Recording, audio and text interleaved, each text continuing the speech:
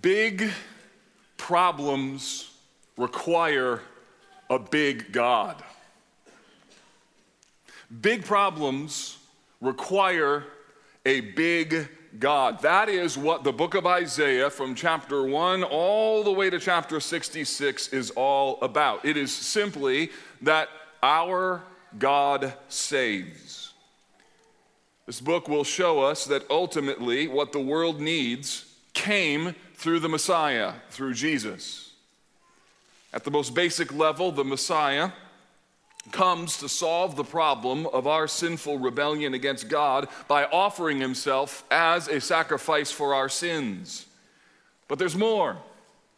God doesn't just aim to save individuals. No, God aims to save the entire created order.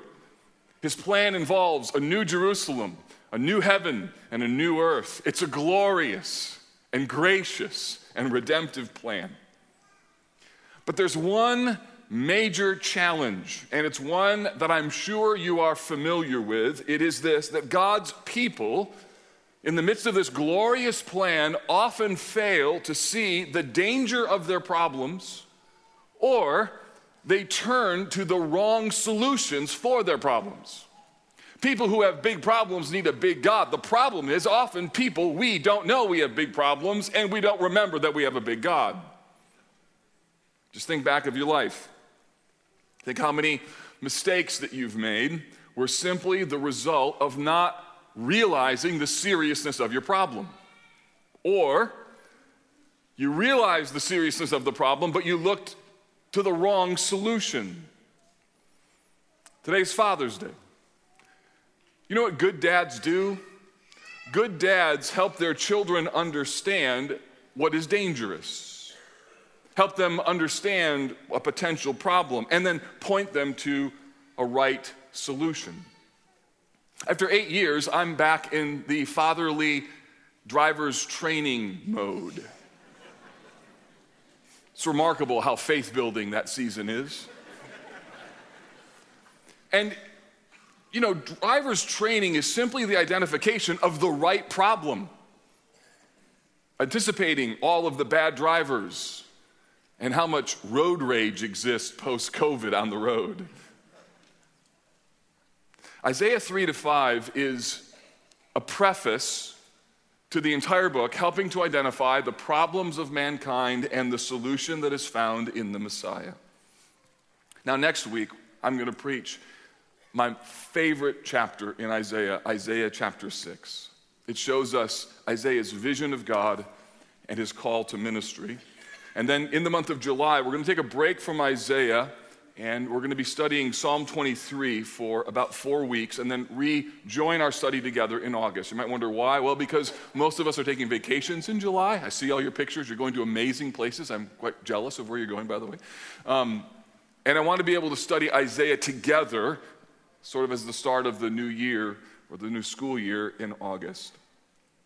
So today follows a familiar line of argument that we're going to see through the book of Isaiah, which is this: there's judgment and there's hope, and Isaiah offers this judgment and hope paradigm as a warning. So today I want to help you to see this text by identifying 3 questions. What's the problem?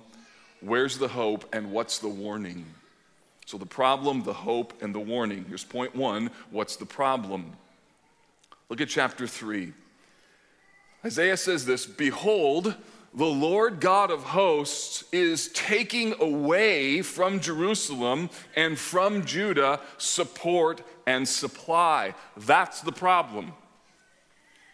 God is trying to get the attention of his people, and they aren't listening. There's this massive disconnect between how they worship and how they live. If you want to see this clearly, look at chapter 1 and verse 13, where he says, "Bring no more vain offerings. Incense is an abomination to me. New moons and Sabbath and the calling of convocations." God says to his people, "I cannot endure iniquity and solemn assembly." The thing that's wrong with Israel in this moment is they're coming to temple worship. They're saying things about God, but their lives don't match what they're saying. Their worship is completely disconnected from how they're living, and the people are okay with that. It's become normative. Their hypocrisy has become cultural. And God is trying to win them back to himself. And as a result, he's calling them to turn to him. You see, this disconnect between their worship and their way of life doesn't happen in a vacuum. My disconnect between worship and how we live doesn't happen in a vacuum. Meaning, it's not just that we don't trust in God, it is that we trust in other things. So what does God do? In chapter 3, he takes away the things that the people trust in. Why? In order to remind them that big problems require a big God. Chapter 3, verse 1 says, the Lord of hosts is taking away support and supply. One of God's strategies is to remove the good things upon which we place too much trust. In verses 1 to 3, we find a list of all the things that we place our trust in. And these things are good. They're not bad things. But that's the problem. Good things become God things when we place too much trust in them. So he says that he's going to remove from them support and supply, all support of bread and all support of water. Verse 2, the mighty man and the soldier, the judge and the prophet, the diviner and the elder, the captain of 50, the man of rank, the counselor, the skillful magician, and the expert in charms. See, these are things that all go into the ingredients of what makes a stable society. And God is removing them in order to remind his people that these things, while important, are not very good gods. He removes these things in order to show them the things that they are putting their trust in. Several years ago, David Powlison wrote a groundbreaking article for the Journal of Biblical Counseling. The article is entitled, "The Idols of the Heart and Vanity Fair." He helped biblical counselors to make the connection between the Old Testament concept of idolatry and the New Testament concept of sinful desires. Here's what he wrote. If idolatry is the characteristic and summary Old Testament word for our drift from God, then desires, epithumia, is the characteristic and summary New Testament word for the same drift. Both are shorthand for the problem of human beings. The New Testament merges the concept of idolatry and the concept of inordinate life-ruling desires. Idolatry becomes a problem of the heart, a metaphor for human lust, craving, yearning, and greedy demand. Now, why is this important? Because we could read the Old Testament and think, how could Israel have all those idols? And not think, man, do we have a lot of idols. Friend, an idol is just simply what you love more than God. It's the thing that you can't live without. It's the thing that when it's removed from your life, you think life isn't worth living anymore. Or it's the thing that ticks you off when you lose it. It's the thing that makes you sad, like despairing and depressed when you don't have it in your life. It's the thing that you must have. But what you need to know is that idolatry is not just an individual issue. It is certainly that, but it's also a societal, a corporate issue, which is why Powlison brilliantly entitles his article, Idols of the Heart and Vanity Fair.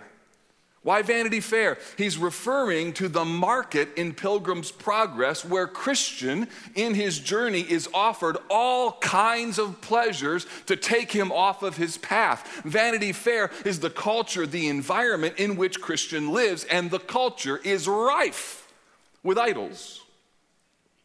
Powlison says this, Bunyan's entire book, and the Vanity Fair section in particular, can be seen as portraying the interaction of powerful, enticing, and intimidating social shapers of behavior with the self-determining tendency of Christian's own heart.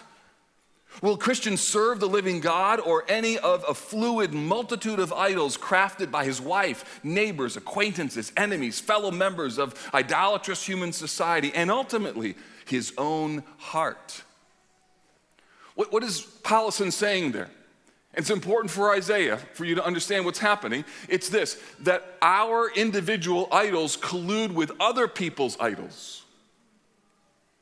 I've jokingly, this happens in marriage, in family, in church, in society, in culture. I've jokingly said to my wife that our idols like one another. Maybe you know somebody who keeps getting into bad relationship after bad relationship after bad relationship, and you wonder, why does he keep going after women like that? Or why does she keep being attractive to that kind of guy? Or why do they hang around those kind of friends? Because the controlling idol of one person needs the insecurity idol of another, and those idols combine and they use each other. Or the idol to be needed combines with another person's idol to fix people, combine, and suddenly now you have a marriage fundamentally based on idolatry. That's not just true of marriage, that's true of friends. That can be true of how you interact with people at work. That's true of the entire society. Now, why is that important for Isaiah? Here's why. Because the idols of individuals and the idols of a society, which is merely the collection of individual idols, they're all linked together. They feed off of one another and they facilitate each other. And one of the ways, listen, that God brings discipline, and one of the ways that he brings judgment in order to wake his people up, is he removes those idols such that people don't know what to do, in hope that they will realize, I have big problems and I need a big God. So Isaiah chapter 3 deals with this problem of idolatry. It also deals with the problem of our waywardness. You see, what God often does in order to convince us of our idols is not just to remove them. In some cases, he gives us all of what we think we want, only to help us to realize, why do I want this? Look at verse 4. Notice the things here, verses 4 through 7, that he gives them. Verse 4, I will make boys their princes, and infants shall rule over them. Alec Moiter, Old Testament scholar, says that this is referring not just to leaders who are young in age, but he says, quote, immature leaders with the unpredictability and thoughtless cruelty of children. God gives people leaders that act like kindergartners. Verse 5, self-centered oppression becomes widespread.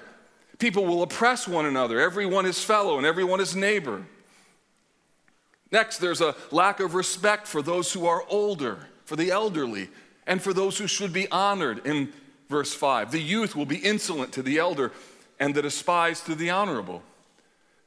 Verse 6, we see that the qualifications for leadership are greatly diminished. Verse 6, one man will take hold of another brother in the house of his father, saying, well, you have a cloak, you be our leader. The qualifications for leader is, do you have a jacket? I do. Great, you're our leader. And then in verse 7, no one wants to be a leader.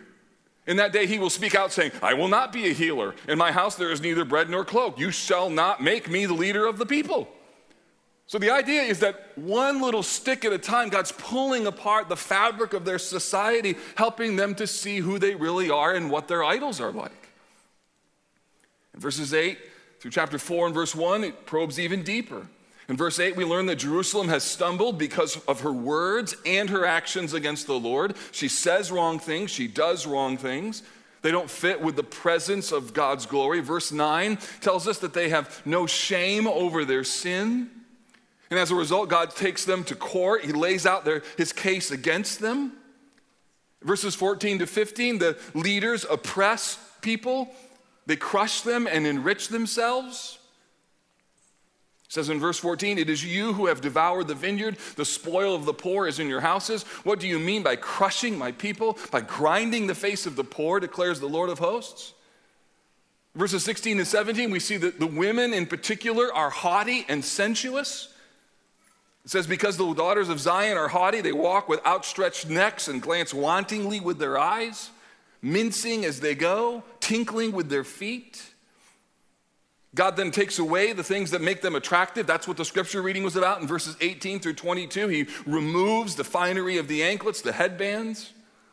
And this chapter ends with a pretty dark picture. Look at verse 24.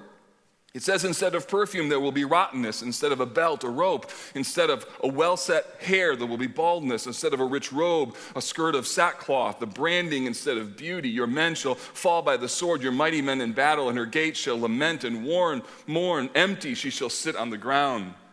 And notice just the desperation. 7 women will take hold of one man and say, we will eat our own bread. We will wear our own clothes. Just let us be called by your name. This is the picture of God's people. It is that their idolatry has gotten the best of them, and God is putting the pressure of divine discipline on them in order for them to see they have big problems and they need a big God. Now, pulling back from chapter 3, can I just remind you that God does the same thing today? If you're a Christian, you can probably look back on your life and you can see the ways that the Lord has used the loss in your life to get your attention, to refine you, to help you to see the idols of your heart. It may be that you're listening to this sermon today and you're not yet a Christian, and some difficulty in your life, some problem, some pain has actually caused you to even be here or listening to this sermon because you're searching, and it was some blunt force trauma in your life that woke you up to realize, I've got some questions and I don't know where to go. As we walk through the book of Isaiah, it's important that we not create too much emotional distance from Israel and us today. You see, because until Jesus returns, listen, idolatry will not have an expiration date. Until he returns, idols are always a problem. It is our collective human problem. It always has been, it always will be, and the glory of the new heaven and the new earth is we'll have one idol. His name will be Jesus, and there'll be no desires to go after anything else. We'll have no problems, and one big God, and we'll see Jesus for all that he is, and we won't ever desire the wrong things ever again. Can't you wait?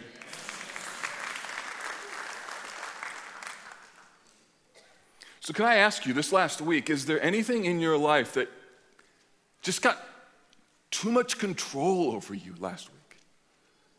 We did a little exercise with our staff this last week, Tuesday. We had lunch together and then answered 3 questions. What makes you mad? What makes you sad? And what makes you glad? We wrote those out, distributed them, and then had to guess whose cards represented which person. And in my group, we were 100% accurate, which means we're probably a little too obvious with what makes us mad, sad, or glad. But going through that was actually quite revealing. Because often the things that we want, the idols, are connected to what makes us mad, sad, or glad. You know what an idol is? An idol is anything that just has too much emotional control over you.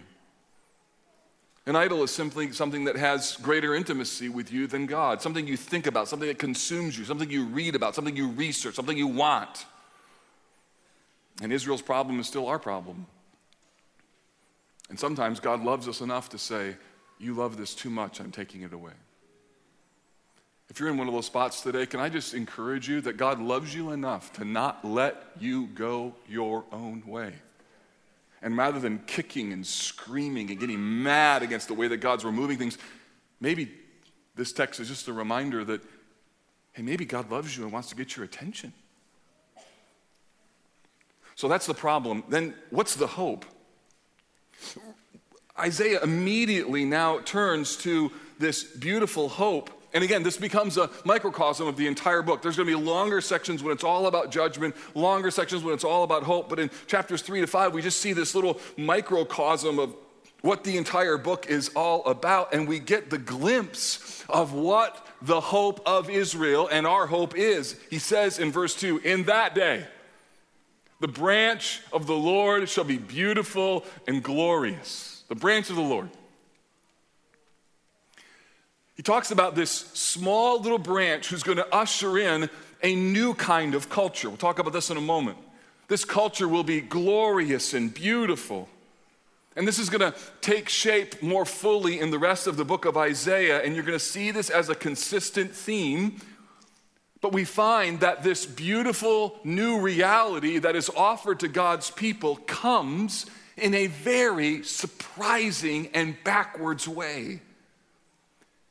The hope of Israel comes contrary to what they would expect. It's interesting, Isaiah could have used a metaphor like a massive tree or an impressive city or a powerful ruler. But instead, throughout the book of Isaiah, deliverance comes from something small and unimpressive. We're going to see this in other texts like Isaiah 11 and verses 1 and 2, where it says, "There shall come forth a shoot from the stump of Jesse, a branch from his roots shall bear fruit, and the Spirit of the Lord shall rest upon him. The Spirit of wisdom and understanding, the Spirit of counsel and of might, the Spirit of knowledge and the fear of the Lord." Or Isaiah 53 will say, "For he grew up before him as a young plant, and like a root out of dry ground. He had no form or majesty that we should look on him, and no beauty that we should desire him." Now, for those of us familiar with the story of the gospel, we know that this is talking about Jesus. We know that Jesus comes as a baby. He's rejected by religious leaders for his teaching. He dies on the cross and is resurrected on the third day. That's the message. That's where Isaiah is going to go. And that's why Isaiah is the most quoted book in the New Testament, because we hear rumblings of what we see in full in the New Testament. But imagine if you're an Israelite, and you're part of this tiny little nation, and you have all of these major superpowers around you that are threatening and are scary and are nasty in what they do when they conquer people. Imagine, with all of that threat, what kind of leader or hero are you going to look for? Imagine what kind of deliverance you would desire. And the whole message of the book of Isaiah is going to be about a coming Savior who will be so different than what anyone could have imagined. So much of the message of Christianity and the hope of the gospel is backwards from how the world, how we in our humanity normally think. Just hear how the New Testament pictures what the essence of Christianity is. The humble are exalted. The proud are resisted, 1 Peter 5. Jesus, in his signature sermon in Matthew chapter 5, "Blessed are the poor in spirit. Blessed are those who mourn. Blessed are the meek. Blessed are the merciful. Blessed are those who are persecuted." The Apostle Paul in 1 Corinthians 1 says that God chooses the foolish and the weak in the world in order so that no human being might boast in the presence of God. This is the way that God works. Dads, on this Father's Day, can I just speak to you, those of you who are Christian dads? Can I remind you that living out the model of Christ-likeness is an essential part of your discipleship strategy, whether you have young children or teenage children, adult children, whether you're a new dad or a grandpa?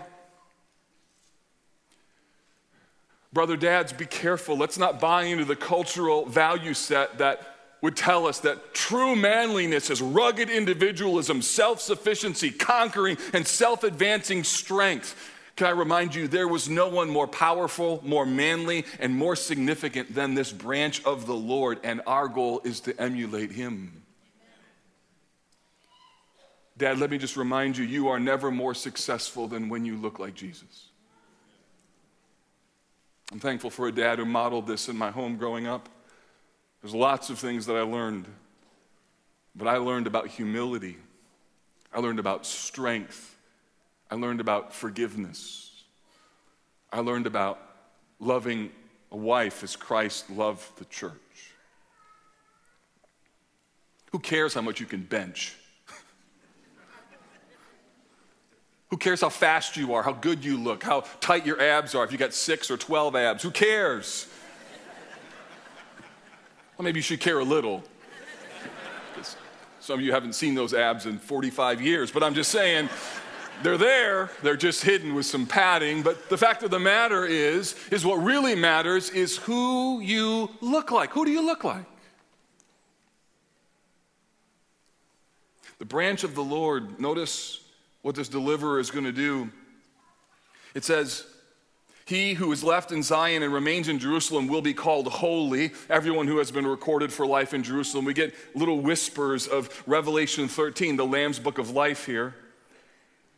We hear about cleansing, and we're going to see this in full picture next week in Isaiah chapter 6, when the Lord shall have washed away the filth of the daughters of Zion and cleansed the bloodstains of Jerusalem from its midst by a spirit of judgment and by a spirit of burning. The message of Isaiah is this, that there are individual and collective failures of God's people. Isaiah 6 will say, I'm a man of unclean lips, and I live in the midst of a people of unclean lips. Both are true. And what this text is telling us is that the only hope, listen to me carefully, the only hope for individuals and the only hope for the collection of individuals, namely the society, is a divine cleansing. A change of heart that happens individually and then by implication collectively, such that the whole society and culture changes. And the fact of the matter is, society and culture can make little changes, but it will never be completely renewed until Jesus changes every heart and every life and every mind and makes sin no longer possible. That's why true and lasting change, whether it comes individually or collectively, comes from the inside out because of God's cleansing. That's the book of Isaiah. So in how you talk and how you relate to other people and how you conduct yourself at work and how you handle your money and how you care for the marginalized and how you advocate for justice, all of this flows out of a cleansed heart. The gospel is not inessential. The gospel is essential, and it has implications. The book of James. Then finally, we see the promise for the future. He says the Lord will create over the whole site of Mount Zion and over her assemblies a cloud by day and a smoke and the shining of a flaming fire by night. You hear Exodus in there, right? Where God is leading his people. And over all the glory there will be a canopy. There will be a booth for shade by day from heat and for a refuge and a shelter from the storm and rain. The idea is that God is going to create a new world. This canopy, some think Joel 2 is connected here, that it's a wedding canopy. The idea is that the bride has been reunited with the groom. And what Isaiah does here is he shows us the thing that we long for. He shows us our happy place, if you will, the kingdom that we're living for, the environment that is our target. It's a reminder, Israel, this moment that you're in, the world that you're in, is not your final home. God wants to do something different. He wants a kingdom to come, his will to be done on earth as it is in heaven. And by understanding that kingdom, then we can live rightly while realizing I need to live rightly in this world, but this world is not everything. You see, only the people who know about grace and the gospel and a coming kingdom can actually live in the world and be kind to other people and find ways to care for those who are on the outside and the marginalized and do it for all of the right reasons because they know I want his kingdom to come and his will to be done. So I serve now, not because I have to, but because of this king who is yet coming. Every once in a while, we get little tastes of that coming kingdom. Here's my little happy place. This is a run yesterday, a very slow run at Eagle Creek. I was listening to a biography on Eugene Peterson. I was running, the birds were chirping, and I was just like, God, I don't know exactly what heaven's going to be like, but this is pretty close. Can I just remind you of what kingdom Christians are supposed to live for? Can I ask you what value set, what kingdom marks your life? How does this vision shape what you love and what you think about and what you do? You see, what Isaiah does is he shows us this is what's wrong and this is the hope. And therefore, He calls us to turn in our big problems to a big God. And then the book ends, the section ends with a warning. So it doesn't end like sunsets and roses and they live happily ever after. Isaiah's like, well, yeah, you live in a real world that's got big problems still. He's a prophet. He will not allow God's people to merely think about their mansion on a hilltop when they have a neighbor next door. Here's a list of things that Isaiah raises as concerns. Chapter 5, let me sing for my beloved my love song concerning his vineyard. Verse 2, he looked for it to yield grapes, but it yielded wild grapes. Despite God's graciousness and his kindness, the people keep producing bad fruit. In chapter 5, verses 5 to 7, God's going to remove his divine protection. Discipline is coming. Verse 5, I will remove its hedge. It will be devoured. I will break down its wall, and it will be trampled down. Verses 8 through 10, they were guilty of just accumulating more and more and more. Woe to those who join house to house, field to field, until there's no more room. The idea of just unrelenting greed to accumulate more and more and more. Verses 11 to 17, there was this passion to party and to celebrate, never being satisfied, but always wanting more and more and more. Woe to those who rise early in the morning, verse 11, that they may run after strong drink, who tarry late into the evening as wine inflames them. There's brazen acts of sinfulness, regardless of what God thinks in verses 18 through 19. Woe to those who draw iniquity with cords of falsehood, who draw sin as with cart ropes. The idea is people are carrying around wheelbarrows of their own sinfulness, not regarding the fact that God sees it all. There's self-deception and moral blindness in verse 20. Woe to those who call evil good and good evil. There's pride in verse 21. Woe to those who are wise in their own eyes and shrewd in their own sight. And finally, they pursue dishonorable pursuits. Woe to those who are heroes at drinking wine and valiant men in mixing drink, who acquit the guilty for a bribe and deprive the innocent of his right. And then the text ends with a warning. Verse 26, he will raise a signal for the nations far away. He will whistle for them from the ends of the earth. The idea is God's going to go, Assyria, come here. And he's going to use Assyria to bring discipline on God's people. He says to Assyria, and the idea is calling them as an instrument of his divine discipline. The text ends, they will growl over it on that day like the growling of the sea. And if one looks to the land, behold darkness and distress, and the light is darkened by its clouds. Boom. That's how the chapter ends. If you want every chapter of Isaiah to end with optimism and hope, you're going to be sadly disappointed. Isaiah ends with realism. He gives hope, but he also acknowledges, look, we live in a world that's got a lot of trouble. And so in light of this, let me just ask you a few concluding questions. Friend, what are your go-to idols? What are the things upon which you place your hope? What are the things that you place your emotional happiness? What are the things right now that you're placing your trust in? Or let me put it this way. What are the things that if taken away or when taken away, you'd feel hopeless and as though life weren't really worth living? Can I ask you, which kingdom do you really love? And for that matter, how does that kingdom translate into your life outside of this room? Next, what might God be using in your life right now in order to get your attention? And finally, how could we celebrate the cleansing of Jesus and live out the implications of that redemption in how we live? Because the great news of Isaiah is this. First, not much has changed since 700 BC. Israel and Judah's issues look an awful lot like our issues. And the question that we all need to wrestle with is this. So who's going to help us with those issues?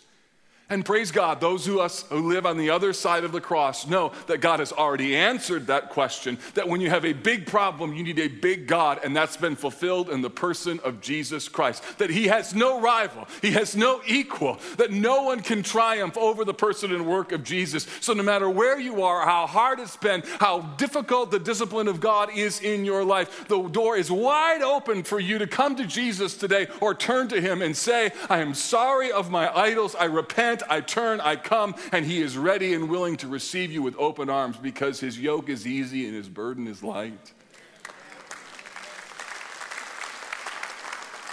Yes, our world and the church and our lives have big problems. But Isaiah declares we also have a big God. So Jesus, thank you for the help that the book of Isaiah is. And we pray that you would allow us to see glorious things about both who you are and what you have done for us in the person and the work of Christ through this glorious book. We pray that even today, we turn from our idols and turn to the living God. And we ask this in Jesus' name, our King. Amen.